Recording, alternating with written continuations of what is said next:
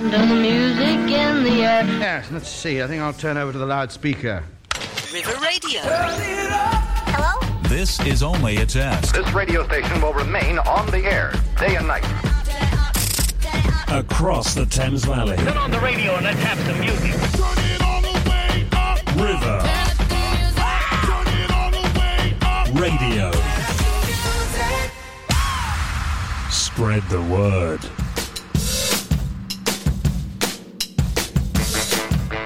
Hello, this is Emilia Fish. I am a registered associate nutritionist and you are listening to The Reset on River Radio. This show is all about nutrition and shaking off those common myths and misconceptions around food. On today's show, I am delighted to be joined by health behaviour change specialist, Dr. Heather McKee. Today, we're going to be chatting all about Heather's journey, her expertise in behaviour change, why quick fixes and fad diets don't work, and how to create sustainable and healthy habits. If you have any questions for us today, you can message us in on our social medias at River Radio Live or email me directly at emilia@river.radio. So I'm delighted to be joined by Heather. Welcome, Heather. Hi, Emilia. Delighted to be here. Hi, how are you? Great, yeah, wonderful this morning. Fabulous. I'm so delighted to have you on the show today. I know we've chatted a little bit in the past about your area of expertise and it's so interesting. I can't wait to dive a bit deeper into it today.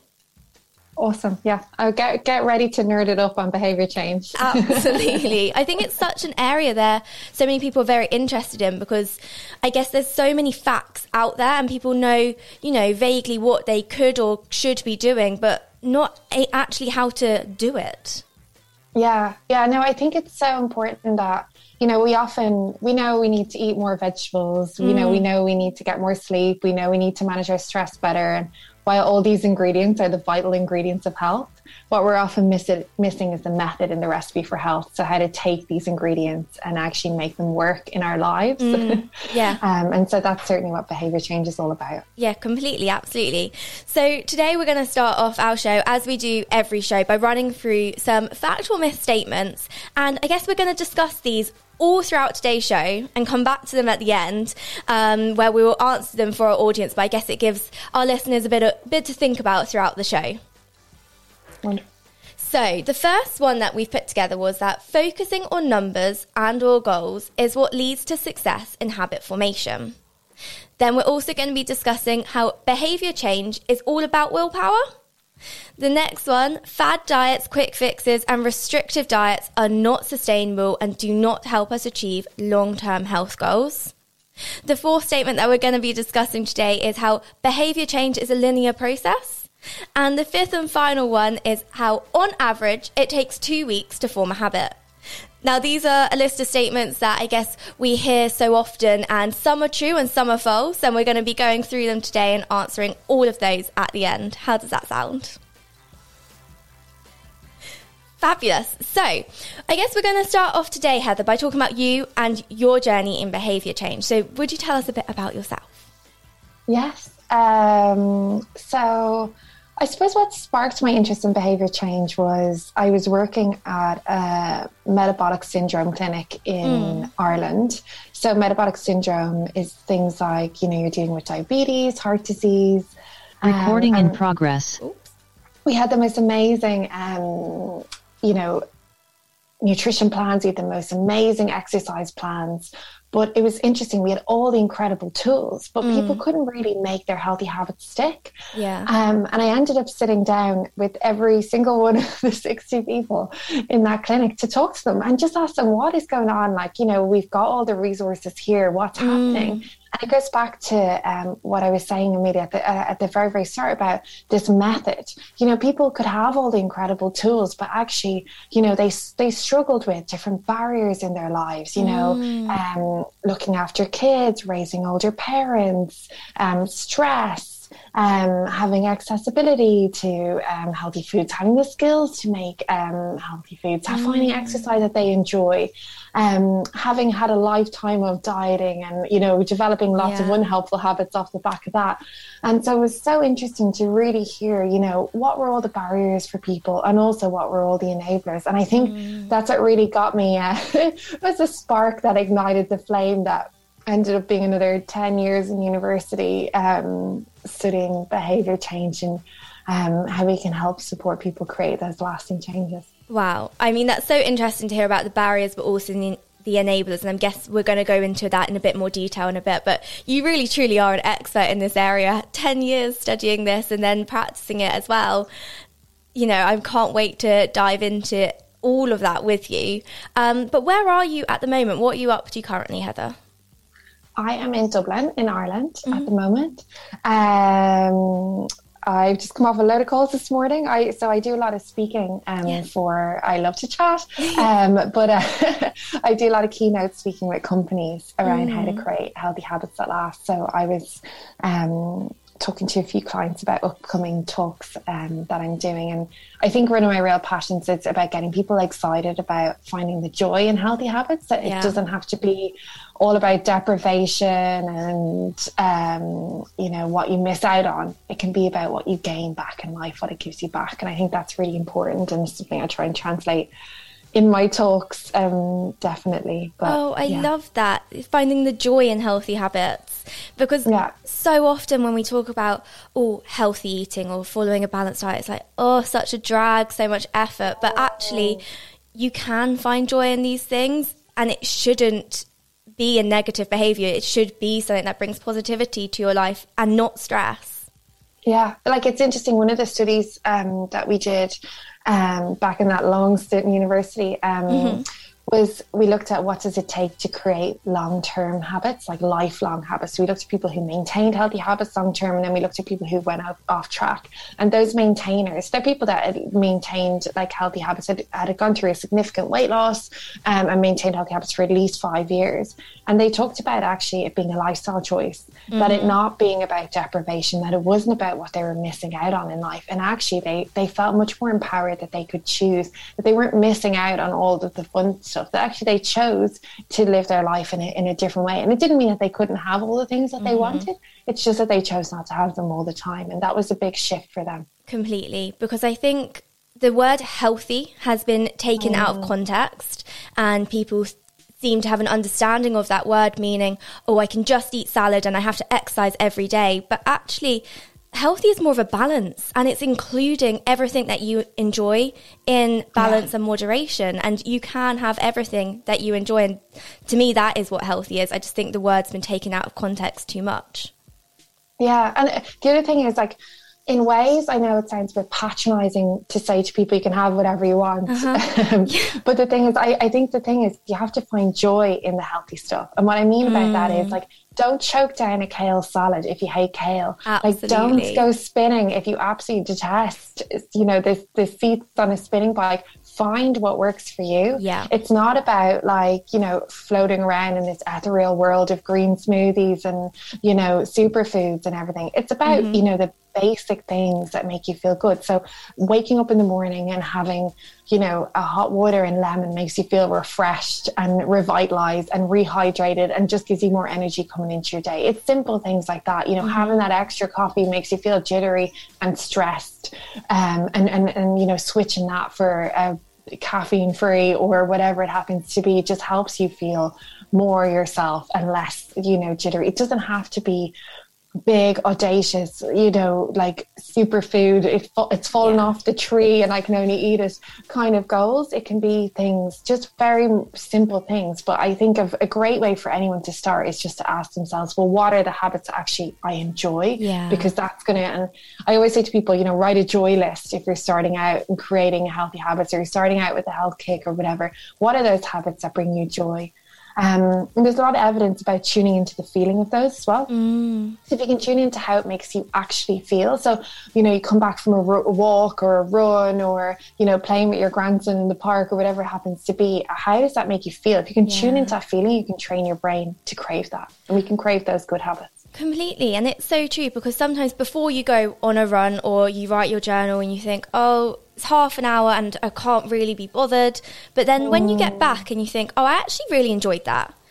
Well, then maybe tuning into that positive feeling and remembering that you actually did enjoy it and it did make you feel good. Equally, if that thing, you did it and it felt really negative, maybe go find something else.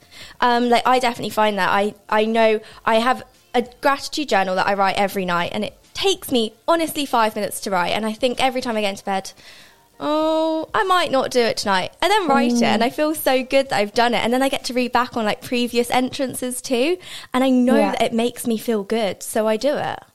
Yeah, it's like that. They call it the present moment, 2.5 seconds. So they say 2.5 seconds is the present moment. So if we can overcome that 2.5 seconds by telling ourselves how we're going to feel at the end. So when you finish that gratitude journal, how centered you feel, how it leaves you in a lovely state of mind before you go to bed. If we can focus on that, then that can really help just us overcome that kind of 2.5 seconds of oh, do I really have to do this? And we can train ourselves to then engage in that habit. That's so interesting. I really like that. I can't wait to get more into this conversation. We're definitely going to be delving deeper into it in a moment. But I think first we'll have a song. So for now, we're going to play As It Was by Harry Styles. We want to say goodnight to you.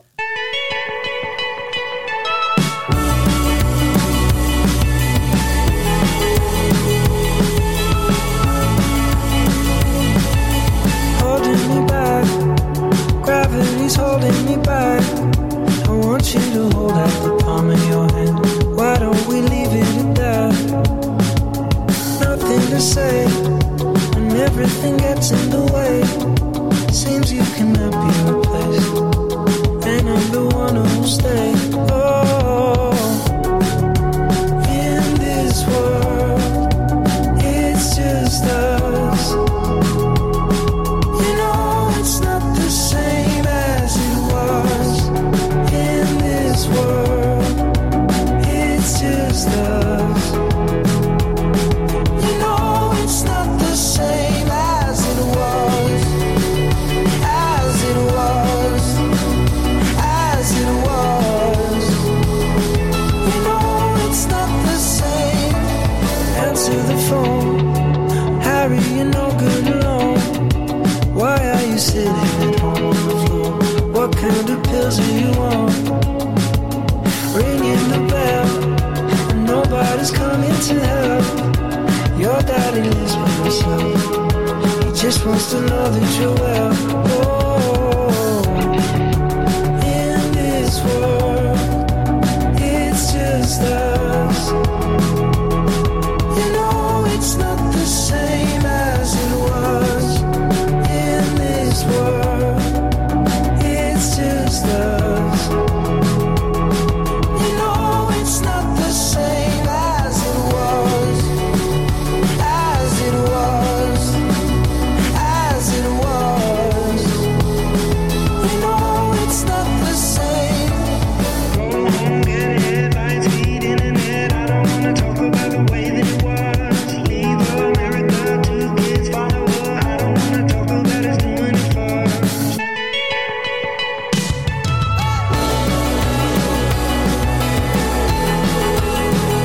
As it was. You know it's not the same as it was. As it was. As it was. Across the Thames Valley. One more time. Across the Thames Valley. This is River Radio. Well, now for some pop music. Try this. You are listening to Emilia Fish, a registered associate nutritionist on The Reset on River Radio. You can find us across all social media platforms at River Radio Live and on the website at river.radio. Today I am joined by Dr. Heather McKee, a health behaviour change specialist. If you have missed the show so far and would like to catch up, do not worry, as this episode will be released shortly after the live show as a podcast and can be found on all your main podcast platforms, including Apple and Spotify. If you have any questions for us today, you can message us in on our Instagram at River Radio Live or email me directly at emilia@river.radio. So far, we've spoken about Heather and her journey in behaviour change, and we've kind of started to delve a little bit into this area. Later on in the show, do stay tuned as we'll be sharing more advice about how to create sustainable habits. But now we're going to be chatting all about what behaviour change really is. So I guess the first question, Heather, is what is behaviour change? What does it mean to you as an expert in this field? Oh God, yeah. And actually, I suppose I cringe at the word expert because, I prefer, I think the thing is with behaviour change, everyone, I suppose, is an expert because it's all about your own personal behaviours. And I think it's very important that we treat everyone as an expert on themselves. And what we're doing is trying to help people build skills in their own personal expertise. But what I would say about behaviour change, besides it's exactly what it says in the tin, it is about helping people shift their behaviours. But one thing I would say is it's not necessarily that people are broken and they need to be fixed in any way. It's about someone, wanting to make a change because they know about what that change can contribute to their life. And wanting to pursue a change. And I would say, to be an ethical behavioural scientist, it's all about supporting people to get to where they want to be in life, no matter what their goals are. So I think that's a really important thing to say about behaviour change. It's not about coercing or forcing people into change at all. It's about actually, drawing out the skills that they already have and the strengths that they have and helping people recognise those and grow them over time. Oh, I really like that. Helping people recognise the strengths that they have inside. Absolutely. And I guess coming from a nutritionist perspective, it's something that we do as well. Like, I'll listen to someone's goals, hear what they want to do, and help them build the skills and support them by giving them knowledge to create lasting change. And it sounds kind of similar to what you practice too.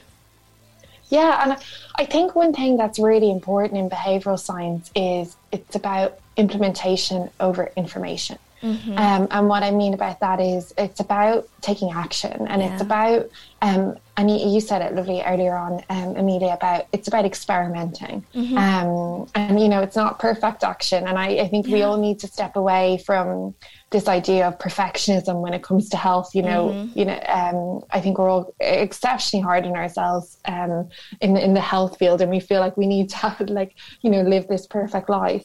And it's about finding what works for you. And I think, habits are for life, not just for January. So, give ourselves the space to experiment is so, so important to find, what lands. And even when we were talking earlier about, habits that bring you joy, it might take you weeks, months, years to find healthy habits that actually you enjoy. But once you kind of get to that point where you're like, oh, this is something that actually brings me light and makes my, helps me with my energy, makes me feel more myself, gives me back my confidence, whatever it is, that's priceless. And so no matter what time it's taken to get to that point, it's so, so important. So yeah, I would say behaviour science, it's all about, it's about you being the expert on yourself, experimenting what works for you, working on implementation over just consuming reams of information, learning more about yourselves and really drawing on your strengths and skills. I think that's an amazing point. And also how you raise that it might take weeks, it might take months, it may take longer to find the habits that, stick for you and really enjoy, and that you really enjoy and help support your lifestyle. Because so often we see in the media these quick fixes, these, do this and overnight this will happen. And actually letting people know that it's okay when it takes quite a long time to form these habits. Speaking of, how long does it take to form a habit, Heather? Yeah, unfortunately not 21 days, which really lets people down. I know, I'm so sorry. But, it's interesting because this has come from a piece of research that was in the 60s around plastic surgery. And basically that's how long it took for people to adapt to their new appearance after surgery. And for some reason, then that's been translated into that's how long it takes to create a habit. And more recent research from UCL has shown that it takes anything between 66 and 122 days, depending on how complex the habit is. It's around 3 months. But the thing is, you know, that wasn't the same for every person. Some people formed habits quite quickly. Some people, it took them longer to form. And again, it goes back to the complexity of the habits. So, you know, there's one really interesting study where they got people to create tooth flossing habits. And they had one group where they said to them, you know, just floss your teeth every night as you know, as much as you can. And the other group, they said, you know, let's just floss one tooth a night. And I love this one tooth a night because it's almost laughably small. But, you know, and I often say to people, if it doesn't pass the giggle test, then it's not small enough when it comes to your habit change. I mean, that one made me giggle. Yeah, exactly. It made me laugh. Yeah, and so, you know, it was the people that were flossing one tooth a night that actually were the ones that were sustaining those habits long term. And it's because it was uncomplex. It didn't have too many steps. And also they didn't set themselves up with this really high bar that they had to transform themselves from a non-flosser into a, you know, a world-class tooth flosser. They just had to floss one tooth. And because the barrier to entry was so small, we talk about that 2.5 seconds again, getting someone engaged, getting them to overcome that motivation slump. You know, once they kind of showed up to the tooth flossing party, they thought, oh, well, I'm here now. I might as well, you know, floss a few more teeth. And I'm sure some of your listeners might resonate with that. You know, when we've kind of overcome that hump of, you know, having to call maybe someone we didn't want to call or going out on that walk or that run, once we're kind of 5 minutes into it, we're like, okay, well, this wasn't actually so bad. You know, or maybe it is and you need to hang up the phone. But you know, it's about overcoming that slump. And they made those habits so small and so tiny and so uncomplex. And so those are the habits that last. And so I think the important thing is, like, habits are a lifetime. They take a lifetime to form. And like, it's not like we brush our teeth in January and then all our toothbrushing is done, our dental hygiene is done for the rest of the year. You know, if we're no longer brushing our teeth, we're no longer getting the benefits from it. And it's the exact same with any healthy habits. And so I say that full of compassion and empathy for people, that it's time to give yourself permission with your habits, that they will take time. They're not giving yourself some arbitrary deadline in the future that, you know, you have to complete your habits by. They're incompletable tasks. Kind of like email. There'll always be a flow coming in and out of time. And so it's time to give ourselves permission. If this is something that we're going to be doing for our rest of our lives, let's make it something enjoyable. And I think that's a very important question to ask yourself when you set out in any habit journey. Am I going to be doing this? You know, what's this going to look like in 5-10 years time? Because that's the kind of lens you need to create your habits through. It's that long-term lens, because ultimately those habits are there for life. It's so true, because, you know, it might be for someone who has never done any movement in their life. They don't enjoy it because all they saw was running in the gym and just not for them. And then maybe one day they think, right, no, I know I want to do some exercise. I know I want to include it. So I'm going to go to the gym 5 days a week. Is that going to be sustainable for the next year, if you look into the future, for the next 5 to 10 years, as you said? But if you take a step back and if you think, maybe I'll start adding in a walk once a week, just start with that, you know, somewhere that's actually achievable for you, and then to gradually build and grow on those habits. Is that something that you would like recommend to people, to gradually, like, to take something that's small and then build on it rather than going all in at once? Yeah, absolutely. There's a really interesting story of the Great British Cycling Team. When they got their new coach, so back in the day, not the ones that we know at the moment with all the glory and all the medals, but back in the day, they actually were finding it really hard to get sponsorship because they were so bad. And they got this new coach called David Brailsford, and he came in with a different philosophy. And the philosophy wasn't about transforming the team overnight. The philosophy was about making 1% changes. Just like kind of that flossing that one tooth. And he made changes in kind of normal ways that you would, you know, make changes in a cycling team, like to equipment, to training, to multiple different things. But they also looked at, you know, what type of pillows people used, and the massage shells that the masseuses used. And they even, my favorite thing was, they painted the inside of the bike sheds white to see if any tiny speck of dust would fall on the bikes and hamper the performance of the bike. Oh, wow. But all these like changes in isolation seemed laughably small. You know, they seemed like a joke, but cumulatively they had a huge compounding effect over time. But it took 4 or 5, it actually took it nearly 10 years. I think he came in 2003 until the 2012 London Olympics, where they had the most successful Olympics of all time.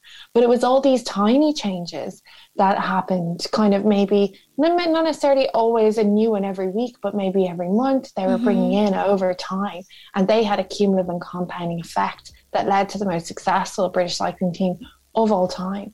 And what the message there is, you know, that it's not about overnight transformation. You know, we can't think of life in events like the Tour de France or the Olympics or anything else. You know, most great things in life are formed through small, like micro changes that cumulatively can have a positive impact. So, you know, experimenting with those things over time, going for your short walk, finding the route that you enjoy the most, trying out walking with a friend or walking with a podcast to make it more interesting, more fun for you.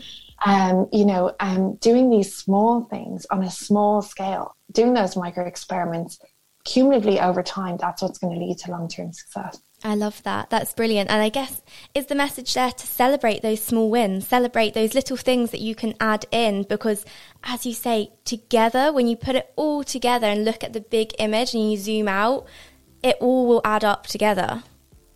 Absolutely. And celebrating is so interesting as well, you know, because it, you know, when you celebrate, it trains the brain that this is something good. You actually get a dopamine response, which is a neurotransmitter chemical. And it basically says, you know, this is something good to do.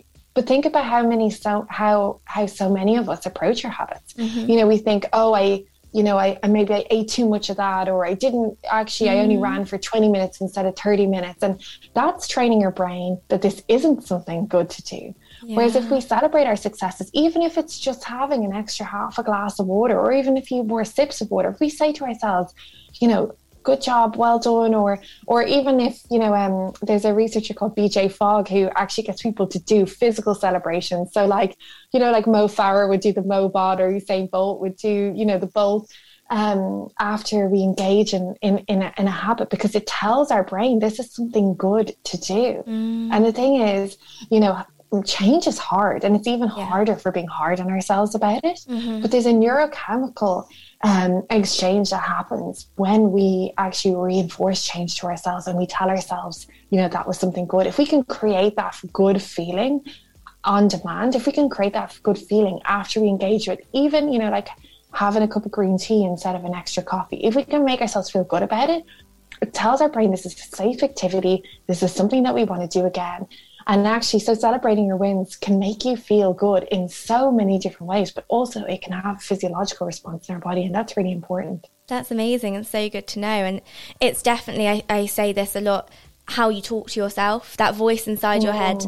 If you would not use that voice to talk with one of your friends or your family, you should not be using that voice to talk to yourself. You should be, you know, bigging yourself up, be positive towards yourself. And, you know, that, as you say, it has a positive impact both at a neurological level as well, at those chemicals, as you said, dopamine. That dopamine response is fantastic to learn about. And even like, you know, I say thoughts are habits too. Yeah. And so, you know, it's very important to actually be able to kind of catch those thoughts and those negative thoughts and those negative thought spirals that you have. And the thing is, it's not always about just saying to yourself, good job, you know, well done. It's about finding the language, again, experimenting. What's the language that feels reinforceful for you? Is it like, you know, go get him, Tiger, or, you know, like, in my habits. You know, I'm really proud of myself. You know, start thinking about different language. What's the language that you would use with a friend? What's the language that you would say to encourage others? Because often that's a language that you need to hear yourself. But again, experiment with it, because some language will feel false to you, will feel inauthentic, but you'll find that motivational kind of statement, that motivational feeling that will actually really, really help you. And then that can become a mantra for yourself to help reprogram those negative thoughts and that negative rhetoric that kind of circles around your brain and is really quite unhelpful. Absolutely. I'm all for all of this positive chat as well. Before we go into our next song, we have been talking about habits quite a lot, and I've realised that we have not actually defined what is a habit, Heather? Yeah, great question. So habits are formed through something called context-dependent repetition. And what that means is do the same thing in the same circumstance enough times and it becomes a habit. And so they kind of form off a loop known with a cue or a trigger. And then there's the action and then in response for a reward. So it might be that you wake up, you go into the bathroom in the morning and the cue or trigger is it's the morning, or it's that you see your toothbrush, you brush your teeth, which is the action, and the reward is, you know, positive dental hygiene or minty fresh breath or whatever it happens to be. Or you get in your car, that's the cue to put on your seatbelt, and the reward is a feeling of safety.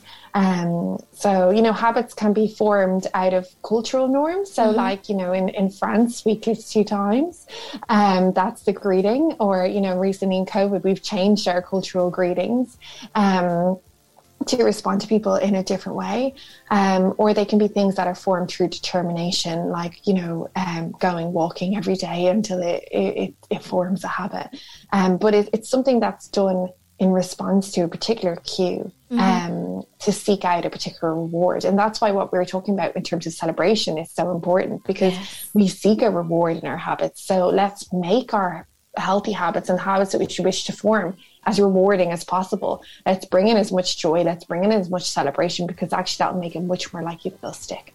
Oh, brilliant. Thank you for sharing that with us, Heather. I think we're going to go into a song now. So we're going to play The Bones by Moore & Morris. But do stay tuned, because we're going to be diving much further into this topic after this song. Across the Thames Valley. One more time. Across the Thames Valley. This is River Radio.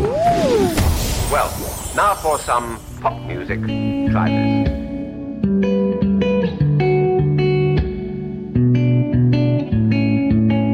In the home stretch of the hard times, we took a hard left, but we're alright.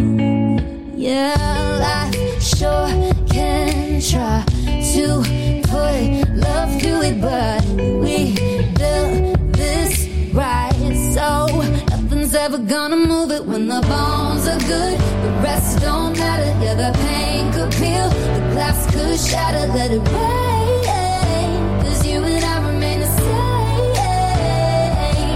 When there ain't a crack in the foundation, baby, I know when it's storm we're facing, we'll go right over while we stay put. The house don't fall when the bones are good.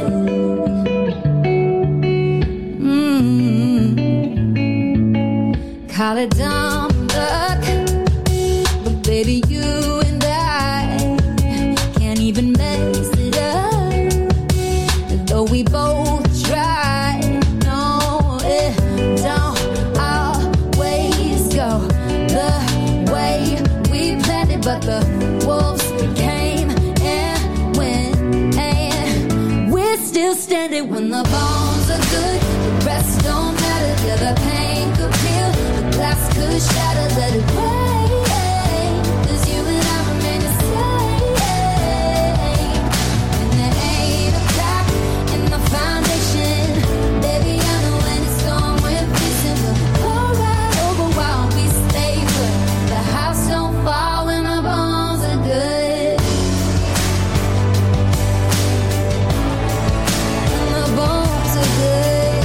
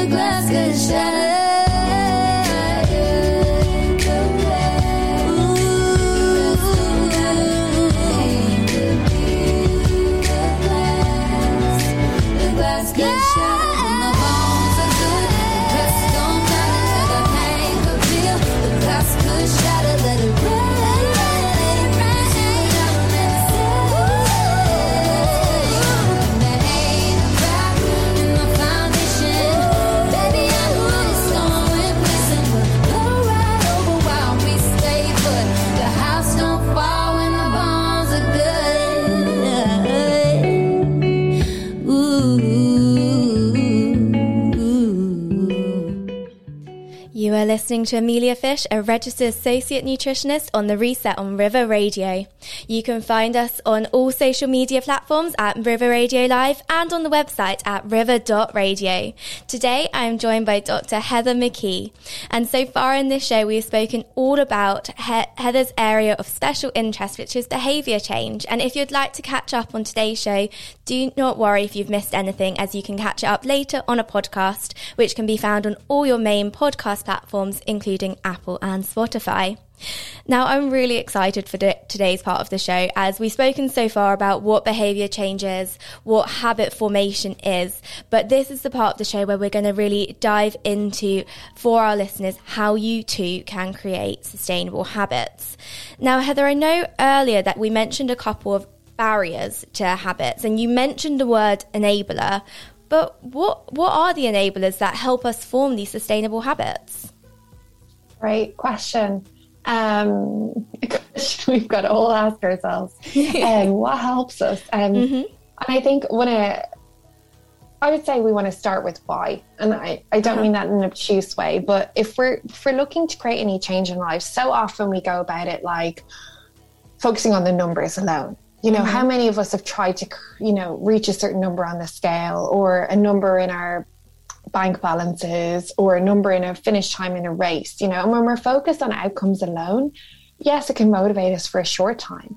But when we even get there, the joy of being there can be quite fleeting. And then we put ourselves under pressure to step it up.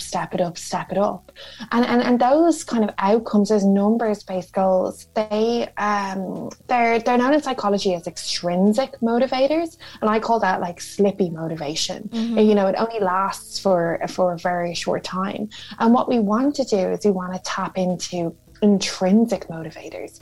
So intrinsic motivators, and intrinsic, it's a beautiful word. It comes from the word inward in Latin, which means good for our soul. And intrinsic motivators they're the kind of things that they're things that are personally meaningful for you. So it's like being healthy helps you have more energy in your day, helps you contribute more to your work, helps you have more focus with something that's important to you, helps you be able to support your community better. It's about what it gives you back. And I think that's so important. And I say to people, if you can find your why, if you can find that intrinsic motivation, then you can find your way. And so it's so important for people to ask themselves when they're starting out in any healthy habit journey is, what does this give me back? Because that can tell you what the enablers are. If you can start to ask yourself, what does this contribute to my life? Does it give me more energy, more confidence, more focus? Does it allow me to be better in my relationships, in my work? What matters to me? Because why pursue things that don't actually give you something that's so important? So try and find your why, because that will help you find your way. I really like that. I like your definition of intrinsic and looking inwards and what's good for our souls. That's really a warming thing to do. I love it. Yeah, well, that's a Latin translation, so I can't take any credit for that. This is very nice. I didn't know it, and I really like it. Thank you for sharing today. So that was a very positive thing. But I guess on the other side, a question that we're asked so often is, why do fad diets and quick fixes and, a yo-yo diet or an overnight take this and tomorrow this will happen, why don't they work? And why does something like that, why is it not sustainable to create a long-lasting positive habit? It's because ultimately they require willpower and not skill power. And what I mean by that is that, willpower is kind of like a muscle. If I go to the gym for the next week and I train my right bicep, by the time I get to this day next week, I won't even be able to pick up a cup of tea, But if I go and I train myself, maybe once a week or twice a week, and give myself adequate rest and recovery over time, my willpower gets stronger. And the problem is, when we start out on these health fads or these health kicks, if you think about New Year's, for example, you're right, this year things are going to be different. I'm going to eat no sugar. I'm going to exercise loads. I'm not going to drink alcohol for the first month of the year. I'm going to save money. I'm going to be nice to other half. The more things we add in, the more we take away from the focal goal. And it's a concept called goal dilution. We dilute our ability to actually achieve what we want to achieve because we're biting off more than we can chew. We're trying to train that willpower muscle every day. And I say it's better to go to the gym, once a week for 7 weeks, then to go for 7 days, only to, hate it, burn out our willpower and never return. And so the key when it comes to creating behavior change is to do things small. Like we talked about before, laughably small. Does it pass the giggle test? Because actually that's what compounds over time. Whereas when it comes to these fads and these quick fixes, they require us to make too many changes too quickly to our lives. And those changes are kind of imposed upon us. They're not changes that we've thought about ourselves. They're not changes that are related to our why. They're not changes that we've decided, okay, actually, this is something I enjoy doing. They're changes that we're trying to follow a particular script that someone else who doesn't really understand our lives, doesn't understand all the complexities, the stresses, the strains that we have to endure. And so, we have to build the skills ourselves. We have to really understand what works for us. And those skills are built through experimentation, trying things on, looking at what works, failing, and asking ourselves, what's the smallest change? Just a great way for people to start is asking themselves, what's the smallest change I can make over the next 7 days? And, make it so small you laugh at it, and ask yourself, is it at least, am I confident that I'll be able to carry this out maybe 2 or 3 times over the next week? And I'm at least 70% confident. If you're not 70% confident or more that you can carry out the small, laughably small change over the next week, make it easier on yourself. And if you are 70% confident, ask yourself, well, what's it going to take for me to get to 100%? Because that'll tell you more about the enablers. That'll tell you more about the things that might help you. And so starting out in any habit journey, it's not about doing all the things, because that's what leads to goal dilution. That's what leads to willpower depletion. It's about doing one small thing and finding where it fits in your day, where it fits in your week, where it fits in your life, and doing that repeatedly. And that repetition is what's going to build a habit over time. I think that's great advice. So it's finding the one small thing that fits in your life, that you enjoy and that you can do, and that you're confident that you will be able to do that, and do it and implement it. It's not about doing everything. And I guess also it's about doing those things that you do enjoy and that bring you happiness, not following what the trends are saying, but following your internal cues. And I guess celebrating you are a unique person. What works for one person won't work for someone else. And as you really well said at the beginning, you're the expert of you. Only you know what is going to work for you. So I think that's a great point to put in there. I love that. You're the expert of you. I really do. I do think another note as well, from someone who spent a long time studying this, there are no studies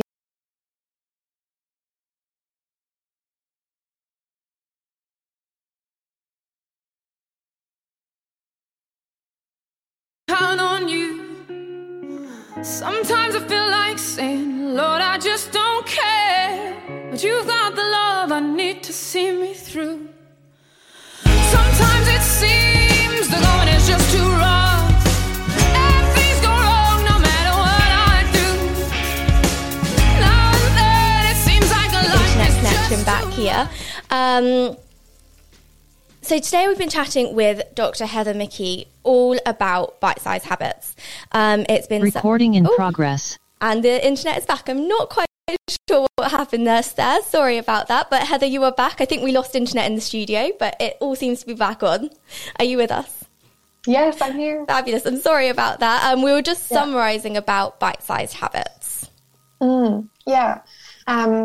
I think what I was saying as well was that, the thing is, anything that promises an overnight transformation is a big red flag for me, because if you have to make all of the effort to do all of the things, that's not sustainable. And it's frustrating because we're promised this overnight dream and it's what we all want, but there is no secret sauce. There is no silver bullet. And ultimately, I like to say, the secret sauce is you. You are the secret sauce. And so you have to give yourself the permission to unlock, that strength inside you. And this is really cheesy, but I really see behavior change like a journey, like the yellow brick road, like Dorothy, that like we've all got that strength inside of us. We just have to go on a journey to really learn what our strengths, what our skills are, but ultimately we all have that ability to come back to ourselves, to come back home and learn what works for us. And I think that's a very, very important thing to say to anyone. Give yourself permission to fail. Failure is success if you learn from it. And it's all about doing micro experiments over time to find what fits in the context of your life.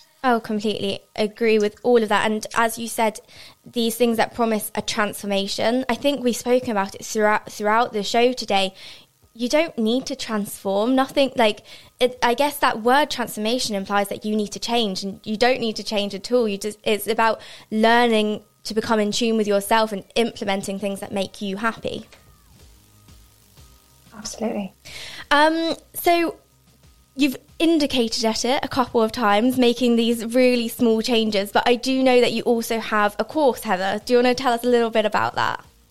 Yeah, well, I have a free video challenge, which is kind of 5 steps to creating long-term change. So it's really kind of like applied, and it's very, very quick. It's just it's at bitesizehabits.co. So that's bitesizedhabits.co. And anyone can sign up, and it's a 5-day challenge. There's videos there's exercises to do, and it's just about kickstarting healthy habits. So if you're interested in creating a healthy habit right now, then it's a lovely way of getting started with some of the things that we've talked about today, and a few kind of key evidence-based skills that will really help kickstart and ignite your healthy habit journey. Brilliant. Thank you, Heather. So I guess to summarise that advice that we've just been chatting about, to form a sustainable habit, to form a healthy habit that you're going to enjoy doing in the long term for the future, I feel like you've spoken about a few key factors. Correct me if I'm wrong, definitely add to them. But from what I've learned from our conversation is make them small, make them almost like a laughable challenge. If you're under 70% sure that you're going to be able to do it throughout the next week, next 2 weeks, make it smaller. I think using failure to make it a success, learning from it. Failure isn't necessarily a negative thing. It's actually a positive thing. It's all about our mindset, and also that language that we're using.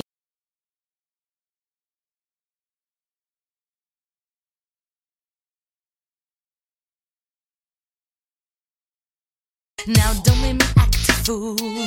I know I talk my junk, but I know what I want. What I truly want is you. And even though you're a match to that, I want you back. I think I want you back. Your love has made a deep impact. I know it might sound wise, but damn, I think I want you back. I think I want you Summarise all of those habits, all of those behaviours. So the flexibility is an additional one that I would add in there. What do you think? I think it's just to reiterate that, anything that is going to get you quick results is a big red flag. Mm-hmm. And ultimately, life, there's Samuel Beckett quote that says life is a habit, or rather life is a succession of habits. Yeah. And give yourself permission to take your time with your habits. And I think that's really, really important. And I would say, find your why, ask yourself, why is it important for me to create this change? And then go out and do things you enjoy, because the things you enjoy are the things that you'll stick to. I love that. That's amazing. One last question for you today, Heather, before we have a little chat about those statements that we made at the beginning, we've been talking all about throughout today's show. And it's a big question, and I think it would be, I guess, different for everyone. But in general, what does the environment of a healthy, sustainable habit look like? If you've created something, yeah. And I know it will be different and unique for each person, but I guess, are there some emotions that are within that environment that, people could relate to and think, yeah, that's a healthy habit, that's sustainable for me?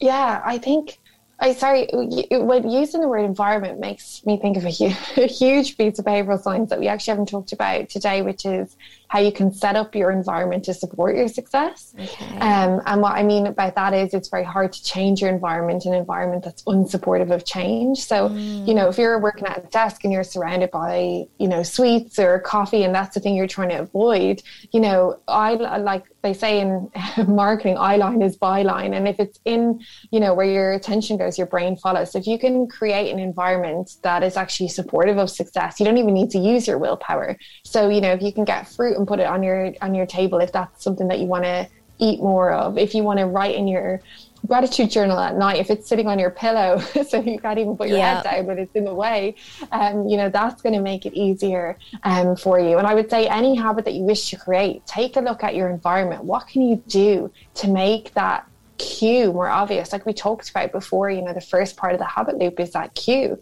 So how can you make that cue a little bit more obvious when we're starting out? I think that's really important. Definitely. I think this absolutely something I do. You said about the gratitude journal on the pillow. Mine's on my pajamas. So I can't actually get into them without writing in my journal. If it's in my drawer, I don't do it. Yeah, I think that's so important. And I think the other thing that came up for me when you were summarizing things as well was, about, how small is too small, or how do we know, what if the habit is the right size? Like you said, like, how do we know it's the right environment for the habit? And I would say, we all think, okay, we need to meditate for 10 minutes a day, but that might not necessarily be a great place to start with. So why not start with 2? Yeah. And see how you feel with the 2, and see if you can repeat that often enough over a month. Or maybe it's actually that you use a particular cue in your environment, like boiling the kettle in the morning and just taking a few long, slow breaths while you boil the kettle. For each person, it will look different. But I would say, start off by making it a joke that it's so small, and you might end up meditating for 10 minutes because you're enjoying it so much. But the barrier is low, and I call that your minimum viable habit. Set up your minimum viable habit. What's your MVH? Ask yourself, what can I do in just 1 or 2 minutes? So for example, if you want to build strength over time, and you're focused on building strength, rather than, and if you're, a busy mom or a busy dad, and rather than forcing yourself to go to the gym 5 days a week, why not start with doing press-ups while you're waiting on the oven, in the evening? Maybe it's 5 press-ups that you do at that time, or having a kettlebell next to your desk, and when you're in between calls, doing 2 or 3 lifts of that. It doesn't have to be something epic. What I would say, actually, this might help people understand kind of the environment and what the landscape of a habit might look like for them. Write a scale on a list of 1 to 10. So 10 being perfection, being like, going to the gym 3 times a week, and work out, well, what's the 9, what's the 8, what's the 7, all the way back to 1. So a 1 might be doing 2 bicep curls in your kitchen while you're waiting for the kettle to boil, or whatever it happens to be. But scale your habits along a scale, and then have the flexibility to work with that scale over time, depending on what life throws at you, and see what that comes up for you. And you might adapt and adjust your 7s or your 8s or your 3s, but it will help give you an idea of actually what's going to fit in with your routine, what's going to fit in with your life. That's great advice. Thank you, Heather. We are now near the end of the show, and I can't quite believe how quickly it always goes. And I've loved chatting with you all about behaviour change and habit formation today. But we did have a few statements at the beginning that we're going to quickly go through again and answer for our audience. Now, do play along if you want to and have a think whilst I repeat the questions. But I think, Heather, you're going to also answer them for us now too. So the first one that I said was focusing on numbers and or goals is what leads to success in habit formation.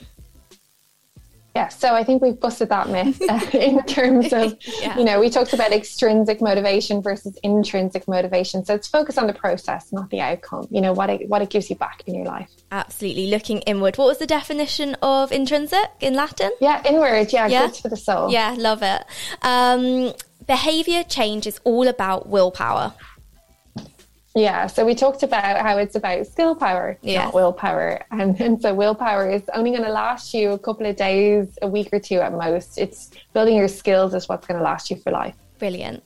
The third one I said was that fad diets, quick fixes and restrictive diets are not sustainable and do not help us achieve long-term health goals. True. Very true. Absolutely. Then we said behaviour change is a linear process. Yeah, exactly that. It takes time, I think, with their habits. The thing that people need to keep in mind is that your motivation is highest at the start, but your habit is lowest. And so we want to get to that point where actually you've raised the habit, you've raised that repetition, you're doing it often enough. When the motivation starts to fade, that non-conscious process of habits actually takes over, and you don't need to rely on your motivation or your willpower anymore. And that's why making the small changes is really, really important for that, because that really, really helps. Oh, that's so great. Thank you, Heather. And then we had the fifth and final one, which was, on average, it takes 2 weeks to form a habit. Yes, not true. It takes a lifetime to form a habit, because if you're not following them anymore, they're no longer a habit. Oh, I think that's an amazing point, isn't it? Because, you know, so many of these things that we've discussed today have all been about making it so small that you can do it today, tomorrow, for the next week, for the next 5 years, 10 years, but also for your lifetime. And if that's not going to be something that you're going to enjoy for your lifetime, why is it the habit that you're focusing on now? And I guess that comes back to what you were chatting about, which is, what's the why? Why are you doing that habit? Absolutely. Yeah, no, that's a big starting point question. If you could ask yourself just one question from today, that would be it. What does this give me back in my life? That's a great ending for the show today, Heather. Thank you so much. Thank you so much for joining me on The Reset. It has been great chatting with you all about your journey and your expertise in health behaviour change today. Don't forget that Heather has shared with us about her course, which is bitesizedhabits.co, which is a free 5-day challenge. I will make sure to link it in the podcast description as well, just in case anyone has missed it or would like to catch up. I'll make sure that is there for all of you as well. You have been listening today to River Radio. If you have missed the show or would like to listen again, you can find The Reset and all of our previous episodes on the website river.radio or on most podcast platforms, including Apple, Spotify and Google. I will be back the same time next week with another show, but until then, keep on listening to River Radio, as coming up next you have Stage Door. Do enjoy, and I will see you soon. I'm going to finish out by playing a little song called I Could Not Ask For More by Edwin McKee. Across the Thames Valley. One more time. Across the Thames Valley. This is River Radio. Well, now for some pop music. Try this.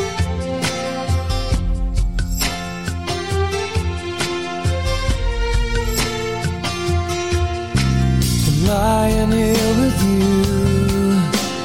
listening to the rain, smiling just to see the smile upon your face.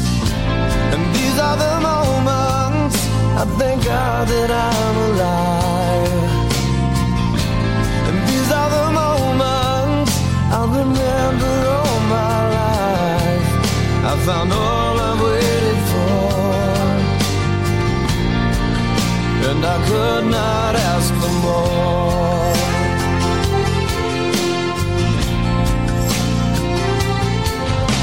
And looking in your eyes, seeing all I need, everything you are is everything to me. And these are the moments I know heaven must exist.